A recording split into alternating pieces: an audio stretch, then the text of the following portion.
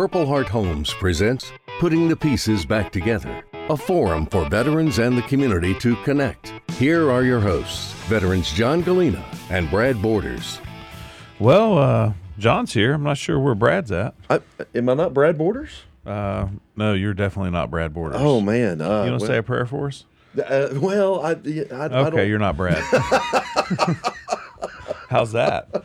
So tell me, is it a poncho or is it a whoopee? Let's see if you're Brad. It is definitely a poncho liner. Oh, yeah. Okay. Well, you and Brad are definitely hanging out together then.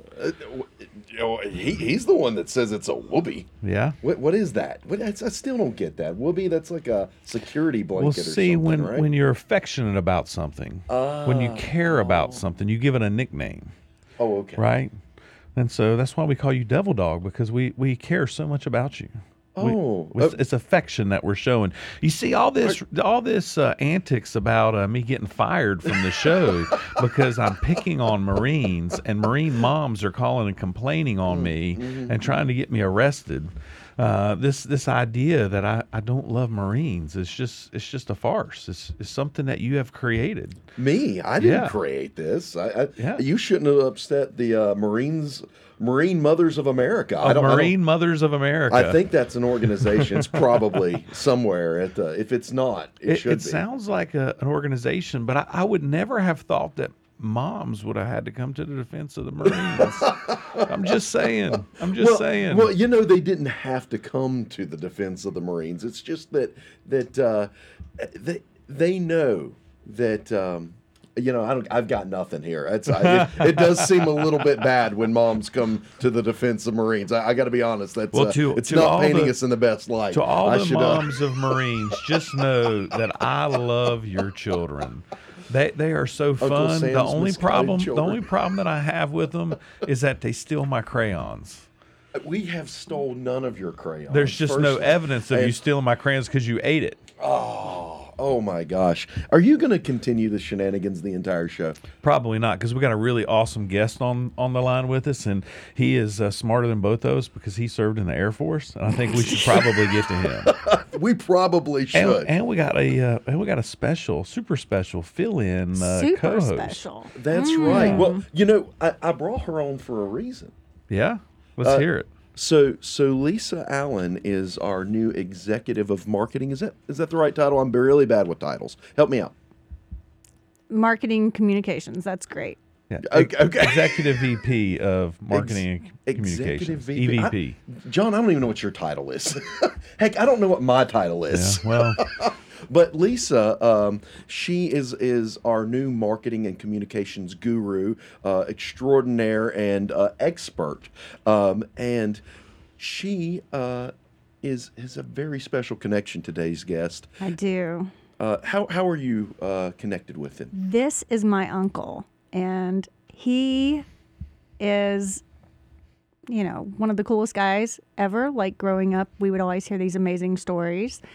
And I just have always thought the world of him. So it's my mother's sister's husband. Did you follow that? That almost sounds kind of... Mother's sister's husband. That does sound a little, like Spaceballsy. Yeah, there you go. So keep up. I know it's difficult. Well, I'm sure it's going to be exciting. And I think the thing I was thinking was that a lot of folks out there, you may not have served yourself, but Lisa right here is an example of how all of us who may have not served, but you have a connection to those who have. Exactly. And with that, we'll let John get in the interview before I start fumbling all over myself more. Ooh, okay. Yeah. Well, I'm going to tell you we got some really great stuff going on, and I'm super, super happy to be able to hear about this story and about Ed's service, and let's just dive right in. Is Ed still on the line with us? Ed, can you hear us all right? Loud and clear. All right. I can hear you. Ed, tell us a little bit about your background. Where are you from? Well, I was born in Biloxi, Mississippi, but that's all over is actually where I'm from because I was born into a military family. I tell everybody I got federal stock member stamped on my butt. Oh my God. I like that. And if you're a service brat, you understand that. But I'm always check back there to just make sure they haven't washed off.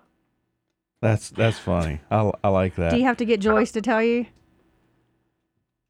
No. I don't want to see my rear end. Oh, gosh. But really lived in some pretty neat places, opportunities to live in Europe as well as all over the United States. So probably one of the neatest places. My dad was part of the initial cadre at the Air Force Academy. So I lived there for 5 years, from the time in Denver and then down to Colorado Springs and next to the Rampart Range.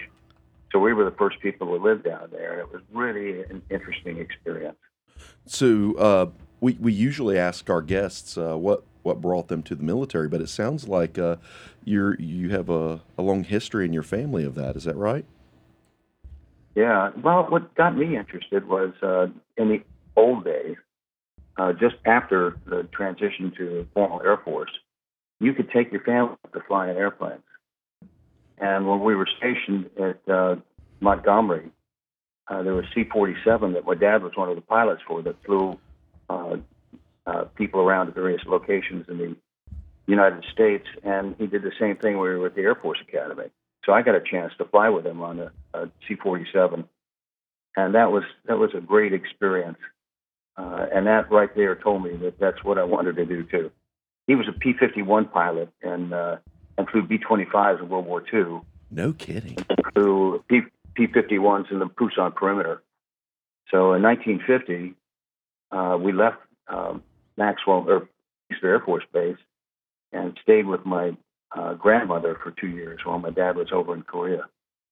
And it was interesting I saw a lot of pictures from that time frame, and Dad never wanted to talk about his experiences, but there were a couple pictures in his old box of a P-51 with holes all over it. It had a M on the tail.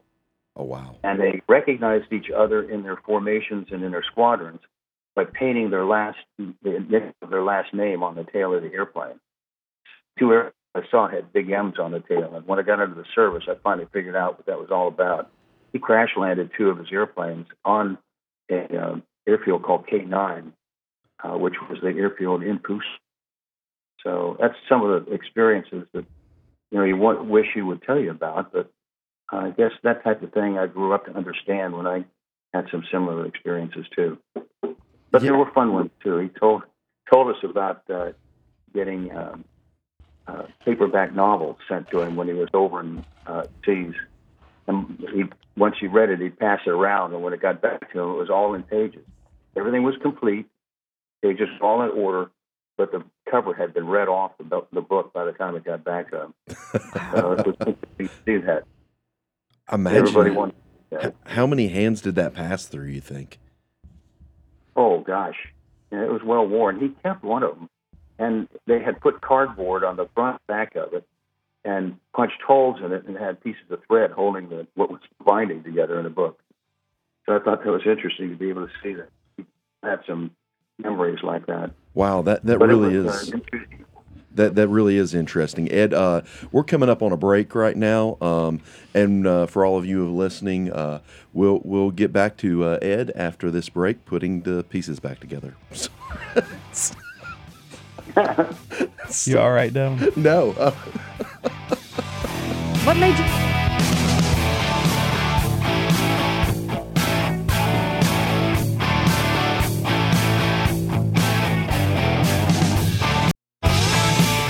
Welcome to Putting the Pieces Back Together, presented by Purple Heart Homes, and you are listening to us live here on News Talk Radio at WSIC News Station. Are you trying to get your $18? No, I'm not trying to get my $18. I just thought we had trained you better and that you had that down pat, and so I wanted you to hear it correctly. Oh, I appreciate that. They say you can't teach an old dog new tricks. So yeah. And so you calling yourself an old dog? Well, an old devil dog. Oh, an old devil dog. Okay. Okay. As long as your mom doesn't think that I'm making fun of you. Oh gosh. I'm getting the thumbs down by the engineer, so Yeah. we better get over my dad jokes and So get back to the guest. I want to get back to Ed. Yeah, I want to hear more of his story, and so Ed, as you kind of transition into the service and you start doing your training, what's somebody has had a leadership influence on you? I mean, somebody that's retired colonel. You certainly had your fair share of leadership opportunities, but who's somebody in your career that was an influence on you? Well, to start with, a smart commander who went through pilot training was Max the Axe Stevens. And you live in fear of these senior guys. He'd had a couple of tours in Vietnam, so I get in 71, so I'd miss the park. But the other guy that was influential was a guy named Wild Bill Gonzo Adkin. And to tell you about the personality of these guys, I asked Gonzo one time, did he ever smile? And he looked at me and he goes, Modica, I am smiling. He looked like the Muppet Gonzo, and he walked around with a filterless camel, not lit, sticking out of the side of his mouth, all hunched over, and he'd stare at you every once in a while. So, what are you looking at? And just, I can't believe you're still alive. Oh my gosh! Wow. That is but hilarious. I had two really good mentors. The first one was John Jumper, who retired as Chief of Staff of the Air Force. And the other one was Hugh Shelton, who retired as the commander of the Joint Chiefs of Staff. They were really special people, and I learned a lot from both of them. Well, I've certainly heard a lot about General Shelton over the years, and what an extraordinary man with a very storied career. That's really fantastic. Are there any particular lessons that stand out from these guys? Yeah. One of them was, I worked directly for Jumper in a unique position. I was a group commander when he was the 9th Air Force commander. And what I did was represent the Air Force to the Army, principally the 18th Airborne Corps and 3 of the Special Forces groups that were stationed at Fort Bragg. I told you I was a pilot, but I was also a jumper. So that's why I was there at Fort Bragg. But I had an incident where I had to relieve one of my squadron commanders. And I called General Jumper because he's the guy that was really supposed to do that. When I told him what it was all about, he said, well, I'm good. I'm glad you fired that guy, because if you had done it, I'd have fired you too. Oh, wow. So that gets your attention. And he said, you need to pay attention to the regs. There's sometimes when you have to take those steps. About 4 months later, there was a major flood on at this springtime all through the Ohio Valley. And one of the units that was mine was at Fort Campbell, Kentucky. The commander of the 101st Airborne got a call from the Kentucky governor on the other side of the river, the Ohio governor, that they had major communities that were stranded and their communications were all destroyed because of the flooding. So the commander of the 101st went to my squadron commander there and said, can we borrow your radio systems and your operators to keep in touch with people?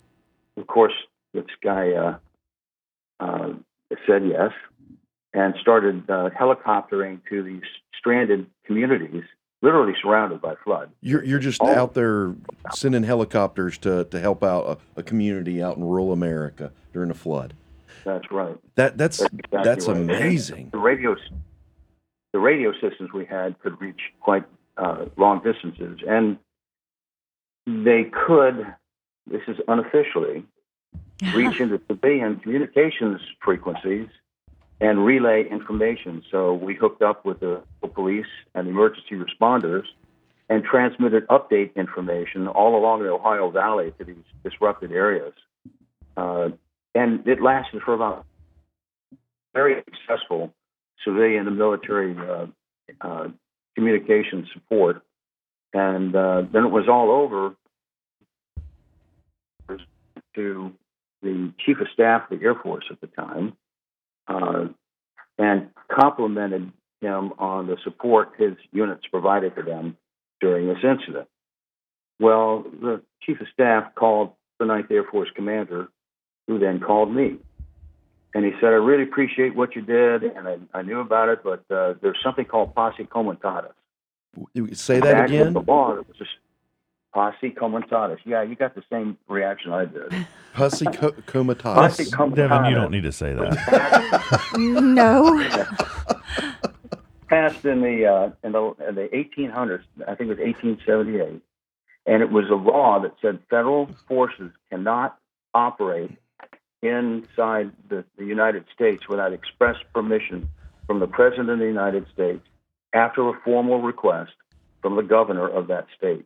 We didn't do any of that. Oh, so no. Technically, I was up for court-martial. Oh, my gosh. So General Jumper said, I want you to go over to the legal office at Fort Bragg, sit down with the legal guys over there, and have them brief you on posse comitatus. And when you get back, we're going to have a little discussion. So that lasted for about 2 hours. And I went back and he said, I don't need a briefing from you. Just remember, the next time you do that, you better check with me first. Wow. But we got all kinds of letters of compliment and thank yous and that type of thing.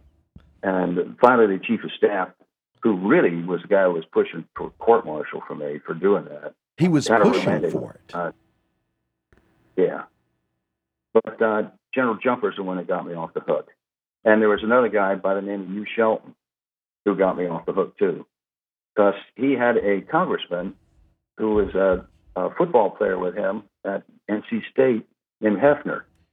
And Hefner went up and had a declaration made in Congress to get us out of trouble. That's really an amazing story. My gosh, I can't imagine you're out there doing good things for the citizens of the United States, and because of your good deed, you're being put up for a court martial.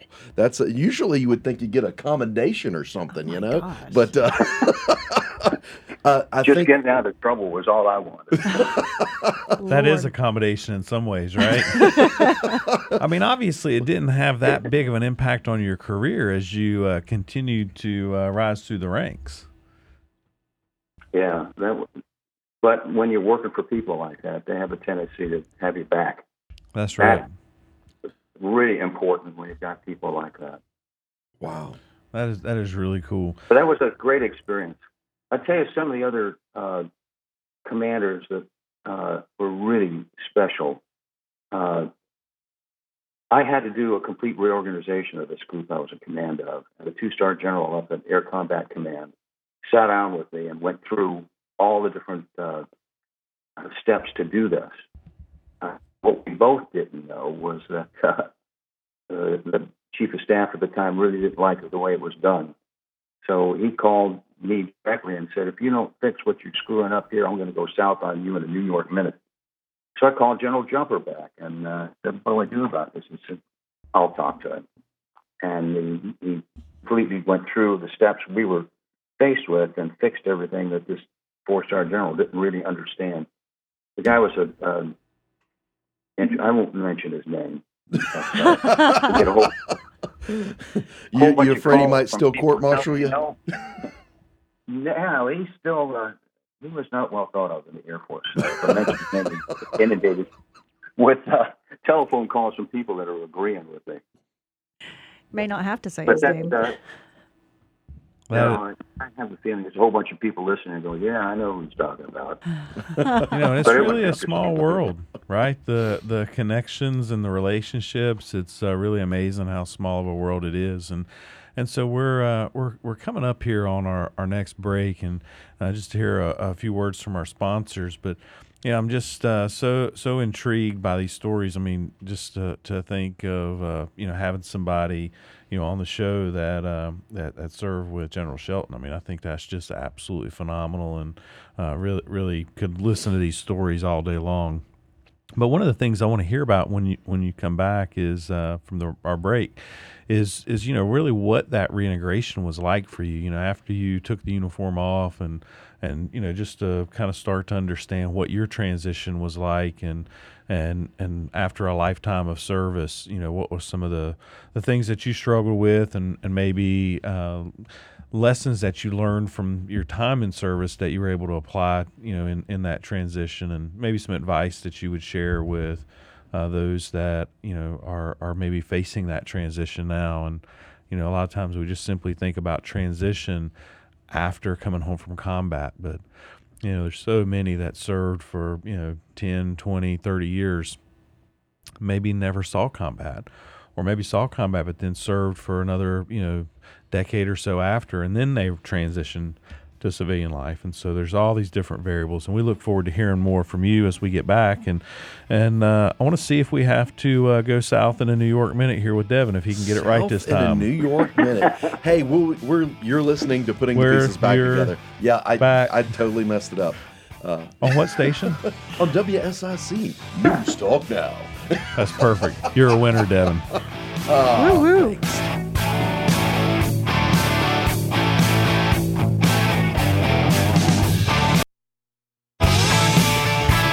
All right, welcome back to Putting the Pieces Back Together, presented by Purple Heart Homes.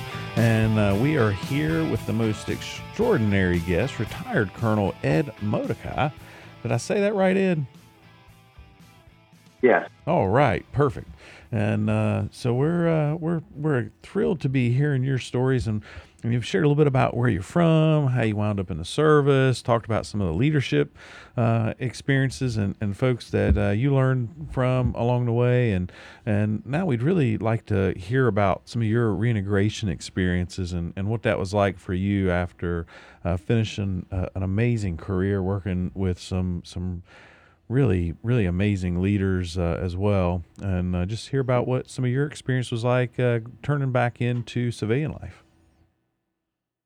Well, I went the easy route. I went to work for a defense contractor, doing essentially the same things I was doing in the latter half of my career, working in contracting with data links and other command and control functions that I was directly involved in. One of the interesting parts of my not flying time was I worked as an acquisition officer at the Air Force Communications Command when it was at Bridges Gabar.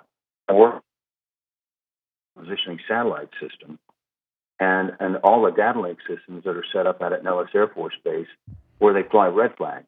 And these data link systems connect all the airplanes while they're doing the events. So when I got in line, but before you move on, what are red flags for those that don't know? It's an exercise similar to what is done in the Army with mass jumps and then setting up a command post at a simulated airfield and working through command exercises. And there's also the commander's exercise programs. I forget the acronym, but when a division goes through a training exercise that's managed out of Fort Leavenworth, it's the same type of thing. And it's but a live fire portion that I get together and you actually go through the experience of simulated combat. Oh, wow. That's engagements, dropping live munitions, going through all the mission planning. It's a great tool that was created as a result of learned from Vietnam, that if you survived your first 10 missions, you had a much better chance of surviving your time over there. Most of the people, I would say most people, a lot of the people that were shot down and either killed or became POWs, it was in their first 10 missions over there. They had no other experience other than going over there and getting shot at. Red Flag has been a huge investment that has paid in big dividends, and it showed very well when Desert Storm kicked off. So that's just like at the beginning of Top Gun, where they're flying around and playing tag and such with the airplanes. Yeah, but the original Top Gun, they did a lot of things that you kind of, if they did those in the Navy and the Marine Corps, then they were really hanging it out there. We have a ceiling. For most of the pilots, it was 5,000 feet above the ground, doing air-to-air. When you're flying low doing a bombing mission, you stay low. But those maneuvers they were doing in the mountains was a little scary. I wouldn't try doing that.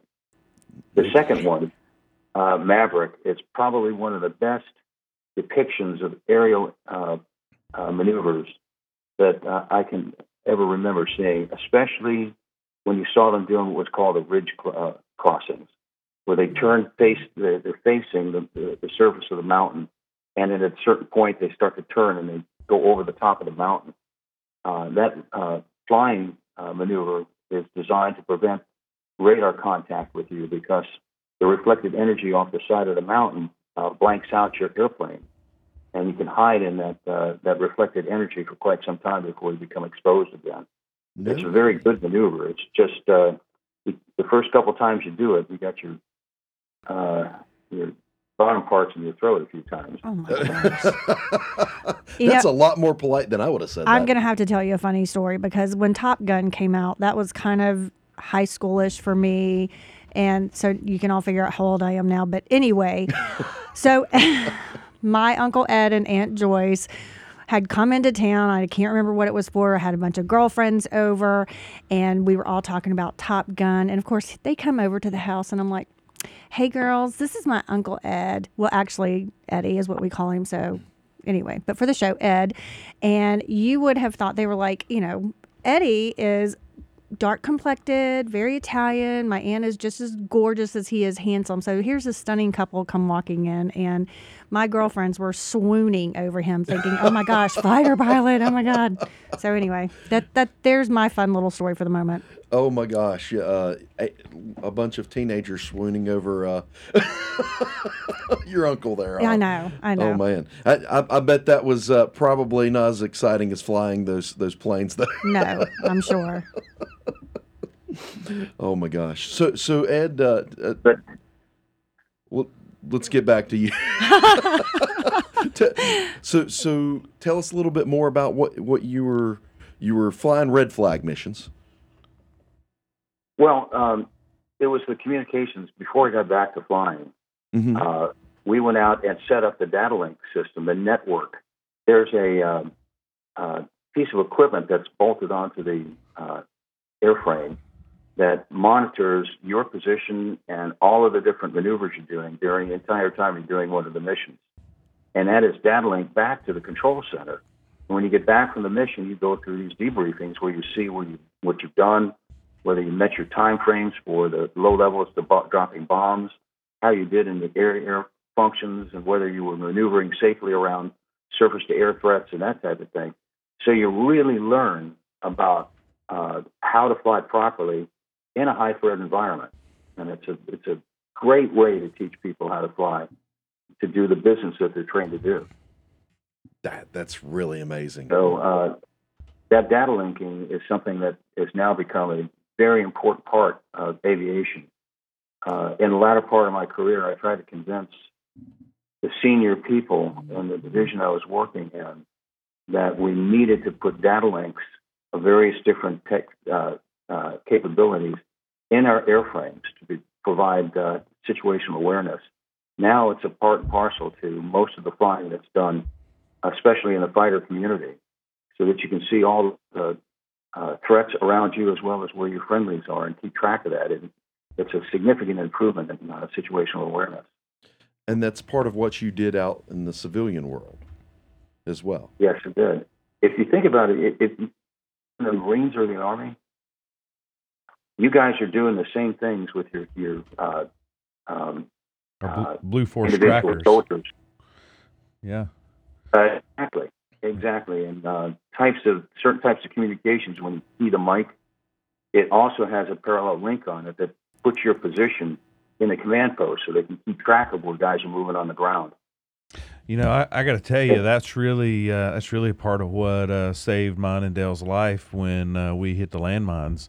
We were so far out of range from communications that it was only through the Blue Force tracker that they knew we weren't moving and that we had a problem, and they were able to send helicopters to our position. And so that's a real testament to that technology and advancement, that we've had on the battlefield. And, every time, every minute, and that precious time is so vital and important to really being able to get to the medical treatment that ultimately keeps us alive. And so that is really cool. That's really, heroes, you were in Afghanistan. Iraq. Yes, Iraq. Northern Iraq. Yep. Yeah. Yeah. So. the system that was flying over Afghanistan. Hey, Ed, we're going to have to hear a little bit more about that after the break. You've been listening to Putting the Pieces Back Together on WSIC News Talk Now. We'll be right back after these messages.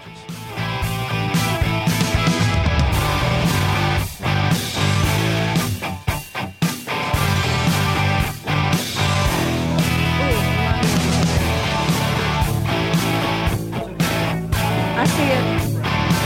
I was wondering what coordinator. Welcome back to Putting the Pieces Back Together, presented by Purple Heart Homes. And we are live here at WSIC News Talk Studios. And $18. I don't know about $18, but just the fact that they're letting me stay on the air and letting me back in the doors after the calls and complaints from the Marine Moms of America. You know, I think it's a win for me. Good word for you. I just want to say that it's. See, I knew you love me. You know, I do. I think you just love me for my crayons. Oof. Oof. You know, with that kind of talk, I might have to rethink that endorsement that I gave you there. It's. You gonna call your mom? You know, she's probably listening. I don't. She's gonna call John. Yeah. I'm gonna give her his cell phone. We'll see how that works. All right, let me go turn that phone off. So I want to transition back to Ed, and speaking of transition, you know, Ed, you were sharing that you had some, you know, kind of lessons learned in that transition period, and if you would just share a little bit with us and with our listeners. Programs don't pass up that opportunity to take advantage of it. They're well prepared. They've got people like myself that come back and give presentations about what to expect when you step out the door, and especially the relationship that you're going to have with your civilian counterparts that have never had military experience. There's always, you watch in places like Home Depot and Lowe's where you can tell which guys are military because they come up to you, they're open, they want to help you, they know where the things are, and they've got the expertise that they need. So you got a civilian guy that hasn't had that experience, and he's not as open, especially when he knows that you're former military. There's an interesting relationship, even when you get out, that your fellows that you are with. And in my experience with the defense contractor that I work for, the guys that were like me that had come out, when we were doing tasks, we get the job done because we were trained that way. And you spoke little of what you needed to do. You just knew what you had to do. Your civilian counterparts, you get yourself caught up in using your slangs and acronyms and that type of thing. And you see the off flags pop up in their eyes because you lose them. So you need to go back to civilian life and learn how to speak civilian. And it's an important thing to be able to communicate. That's absolutely true. Lisa's nodding her head along as you mention these acronyms and talking in slang that the civilian folks don't understand because even though we aren't a military organization at Purple Heart Homes, we all, half of us come from the military, and so it's a little harder for those habits of us to speaking in those terms to die. And so the civilians that are there, sometimes, their eyes gloss over and they're like, what are they talking about? So they get to experience that. Taking notes. Yeah, sometimes that slang, the vernacular, oftentimes gets a little stressful for folks, right? And we have to kind of streamline it a little bit more and help people, you know, understand some of what we're saying and share with them some of the meanings and in some ways the intent of what we're saying as well, right? People can misconstrue things that we say as maybe aggressive or maybe too forceful or maybe even rude in some ways, but the directness in the military is so appreciated. It's just cutting through the how you might say I won't say red tape. It's not red tape, but there's no need to have any fluff. Just say it. Right, yeah. We just want to get to the point. And obviously you can't just cut through it here on the radio because maybe you can't really say that live on the air. What is that? Bluff? Isn't that your Fluff? your, Yeah. No, your Bluff. your acronym. Yeah, Bluff. Bottom line up front. And a lot of times, yeah, it sounds like you know that one, Ed. Yeah. Get to the punchline and do away with the fluff. Yeah, that's absolutely right. Yeah. So Ed, as we start to wind down the show here, what would you share with some bright young minds that would be listening, that would maybe be considering joining the military? Well, the technologies now are all turning toward digital communications, equipment, the encryption of things. A person that does cryptology or works in crypto for communications can pretty much write their ticket when they step out the door, because banking, hospitals, major universities are all screaming for people with crypto background and electronics. People that have worked in local area networks and computer design and installation, and that type of thing are in such high demand in the civilian life that you get your certifications in the military and people will actually come looking for you. You may even not even have an intent to get out, and somebody starts holding big bucks up in front of your nose. But the thing I would say to those people that want to get in, what you get out of the military is invaluable. The camaraderie, the training, the discipline, all the things that will last the rest of your life. If you make it a career, now 15 years or even 20, the extra benefits are just irreplaceable, like lifelong medical support. That is, I can't say enough about that. And now, my initial experience with the VA was fair to middling, but now I'm really impressed with the way that the VA has supported the veterans and continues to keep communication lines open. They reach out like they never did before. So you get it at both ends. It turned out to be an excellent life. That's true. And there are so many more services out there now for veterans, whether they be from the VA or from organizations like ours, Purple Heart Homes, which, by the way, if you want to support Purple Heart Homes, visit our website, phhusa.org, so we can continue our mission of helping disabled and aging veterans with housing needs. And so, Ed, just one last question for you here as we wind down, and we'll give Lisa the last word here. She brought you on as a guest, and we're so thrilled to have you. And I first want to say too, in closing, just thank you so very much for your service. What an amazing career, and thank you for being willing to share some with us here on the show. But what advice might you give to members of the community as they find themselves interacting with men and women that have exited or left the military and starting their reintegration process? It's interesting because I have a friend of mine that owns an architectural company that asked me that question, because he's got a guy that has PTSD.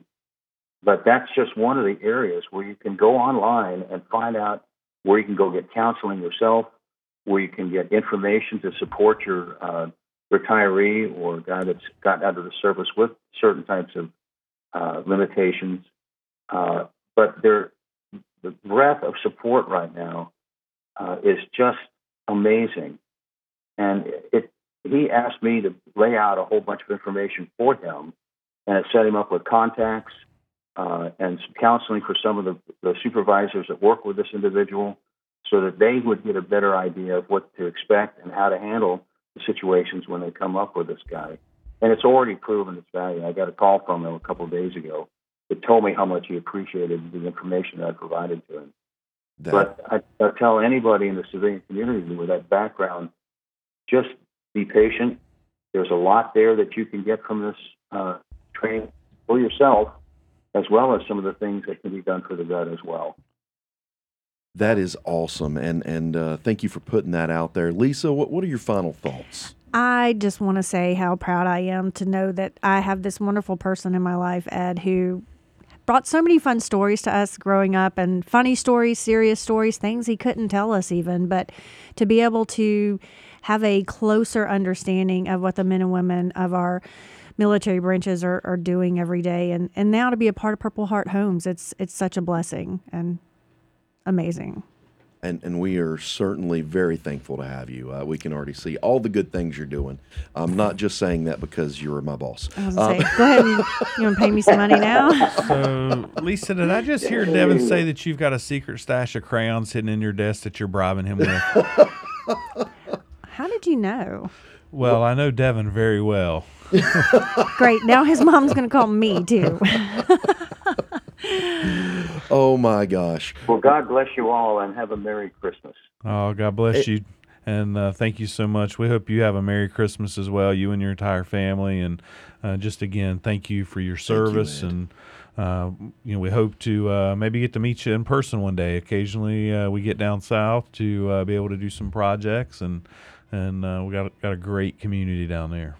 Hey, and we'll be back next week for a brand new show on Putting the Pieces Back Together, presented by Purple Heart Homes on WSIC. K-Bar Soap is going to be on this show. K-Bar Soap. And so I wonder, did your mom ever make you eat soap for that filthy crayon mouth? Oh, my gosh. Wow. Crayons and You got to soap. end it that way. Hey, you've been listening to Putting the Pieces Back Together.